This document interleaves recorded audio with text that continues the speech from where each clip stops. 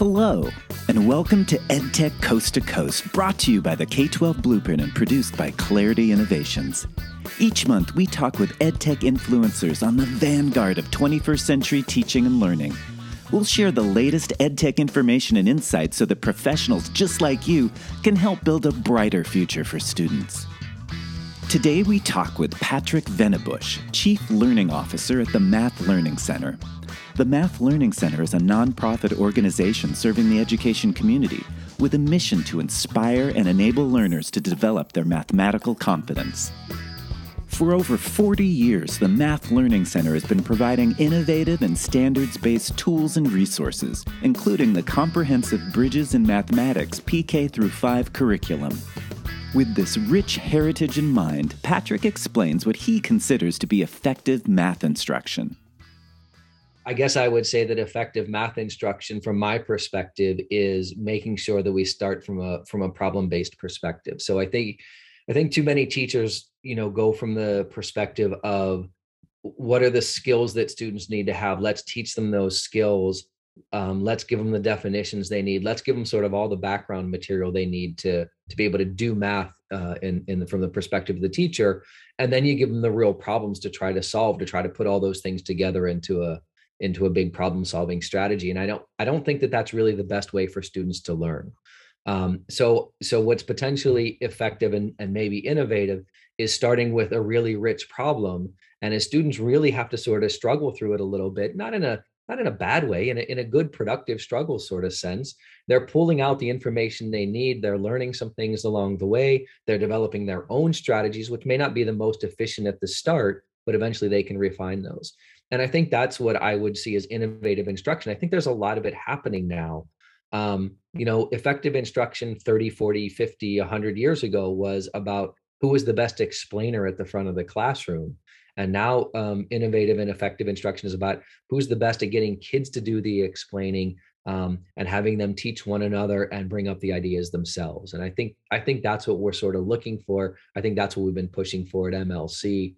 There are a million math dictionaries that exist right now that explain math terms, and they make a lot of sense if you already know what you're talking about. But they're not the best way to learn a language is not to read the dictionary, and the best way to learn math is not to read a math dictionary. And so, I think we want students like getting in there, getting messy, getting dirty, trying to figure things out on their own, trying to, put forth ideas, and it may or may not be right. And that's okay. When you're figuring things out and learning at the beginning, there's a lot of research that says that that's the way people learn. Things are messy and it doesn't all fit together. And eventually it will as you learn more and more. And so, we want to have that happening in the classroom. And I think, nice, meaty, interesting problems, context that students are, interested in digging into, rich problems where it's not just, a quickly solved thing that doesn't interest a kid, but something bigger, like, oh, I never thought of that. Like those are the way to get kids involved and they're going to want to pull those things out on their own, I think. Graham Fletcher, who's one of the, bright stars in math education right now, he talks about this all the time, that you don't want to teach early elementary math concepts to students without making sure that they're seeing things in context and they have something to hang on to that's not just the numbers, because that's not going to make sense to them by itself. You want to make sure all those things go together. So whether or not we'll ever truly get to a full, interdisciplinary curriculum, I'm not sure, but I think there are bits and pieces of it happening already, and that's going to continue to grow.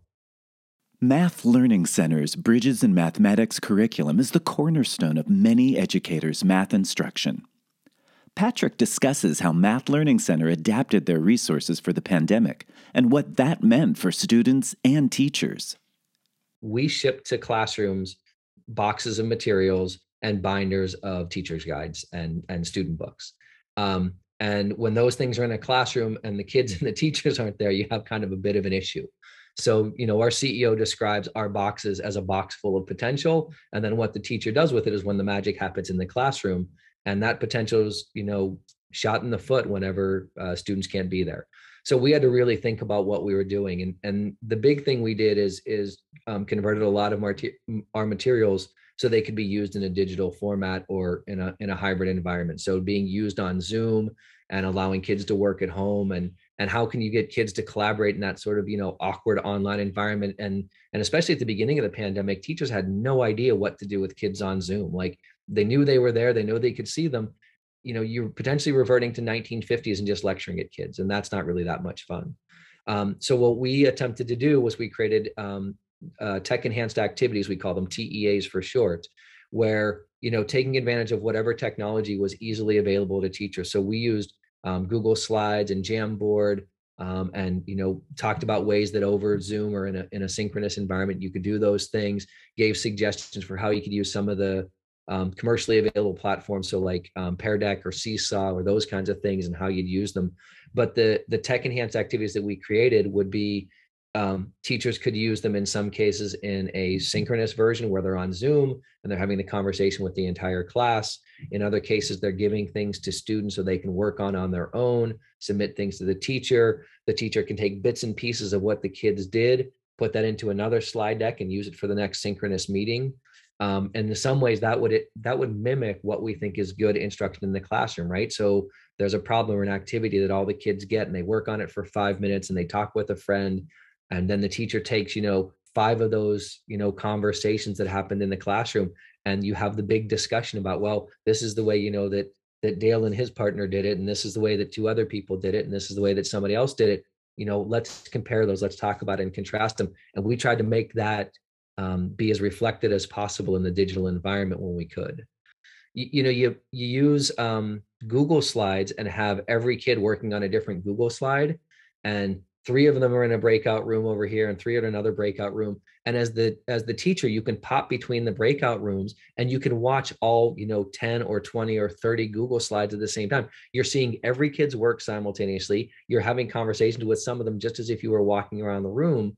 So you're creating that online analog to the real experience. But in some ways it's better because I get to see every kid's work all at the same time. And it's certainly more work on the part of the teacher to make those things happen, right? To make it a really social experience with, I've got to create 10 breakout rooms and I've got to have a different activity for every kid. And I've got to be walking around and make sure everything's prepared. Like, it's a lot more work. So that's the part that it's going to be a bit harder. So I think the lesson learned is there were ways that we got kids to interact with one another in an online environment that I don't know if it was better than a face-to-face environment, but it certainly gives a lot of push, I think, to teachers, like, yeah, having kids collaborate, because you didn't really have much other choice in the digital environment. You had to figure out ways to make it happen. And what can they bring back from that? So just getting kids talking, sharing their ideas, how you structure that. I mean, one of the things that happened in the online environment was if kids submitted things as a teacher, I had time to distill which is the sort of best solution. And I'll maybe save that for last. Which one did a kid just make, a little bit of progress, but I want that kid to have some airtime. So maybe I'll have his solution or his, work go first. We want teachers to sort of be doing that on the fly. So in some ways it was on the spot professional learning for teachers, and sort of is reflective of a number of the things that are in the field right now. Hybrid learning is a reality for many schools, with some students attending class in person and others joining the class virtually from home. Some of Math Learning Center's most popular offerings are their math manipulatives. Patrick explains how these and other digital tools can best be utilized in hybrid learning scenarios. We have 11 apps that we have through the Math Learning Center, and those are every bit as good and in some ways better than the physical manipulatives. So the way that I think they're not as good is students aren't actually touching the pieces. And for very young kids, that's really important. But they can play with 500 of them at a time, and none of them are falling off the desk onto the floor for the teacher to clean up or the kids to have to clean up, before the end of the time. So that's where I think there's a great benefit to it. The other part of it is you can make a lot of different examples in a very short period of time using digital manipulatives. And that's really powerful to start to see growing patterns or start to see what's happening with something. I would say the same thing is true about physical manipulatives to make those things, but just the speed with which you can do it digitally is usually very good. Because, you make a 3x3 and then you want to make a 4x4, you can copy the 3x3 and just add some, as opposed to having to pull out 16 new ones or whatever. So it's just, there's some speed to it that I think is really, really powerful. And, a lot of what happens in math is identifying those patterns and seeing what's happened as things change, and being able to make those examples really quickly. You have more time to spend on the thinking about what's changing and less time to have to worry about, the minutia of putting things together. And I mean, I would even extend that to, that's sort of my philosophy about math in general. Giving kids either computers to use or calculators to use is beneficial because it takes away some of the drudgery of the computation. And you get kids to look at a lot of, bigger examples because they can do the computations really quickly with the technology. And they're looking at the bigger pieces of mathematics that you wanted to pay attention to. EdTech Coast to Coast is a production of Clarity Innovations for the K-12 Blueprint. Be sure to visit the K-12 Blueprint at www.k12blueprint.com for the latest research data, device information, best practices, and deployment strategies showing real-world results in districts just like yours. And to help educators keep pace with current educational practices, the K-12 Blueprint provides robust toolkits loaded with vital resources, each focusing on a critical challenge. Let's hear more from Patrick about what he thinks math instruction will look like moving forward. Here's what I'll say about the future of math education. There's no way I can reasonably predict what it's going to look like. What I can say is that I feel like in maybe the past 8 to 10 years, maybe a little longer, there's been a tidal wave of change in math education. Obviously, the pandemic caused a lot of that. But even before that, there were things finally starting to happen. People realizing that, we're abusing kids with too many assessments and we're doing things, and people actually trying to make change so that that's not as much the case. The fact that there are different theories that have come out. So one of the ones is like doing number talks in the classroom, and then the literature about how to do that effectively. And it's everywhere in the PD now. Like you can get, there's free webinars that teachers can watch. There's YouTube videos to sort of improve their craft. And I just feel like the field is so much better educated about what works instructionally than we were 20 or 30 years ago. So, I mean, I guess, part of that is just, the birth of the internet and all the things we're doing.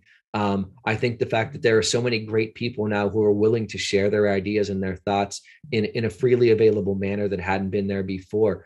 And so, it's my hope.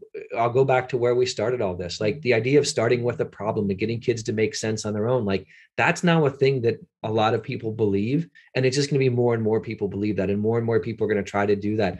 And I think the classrooms are going to continue to evolve so that we're looking a little more like what I hope all classrooms would have looked like for a long time. And just getting kids to make sense on their own, to think about really deep problems, to bring in their own ideas, and to use what we know about, brain research and how kids learn to actually make sure that math learning happens for the kids. Thank you, Patrick, for taking the time to share those valuable insights. We'll see you next time here at EdTech Coast to Coast. Until then, keep learning.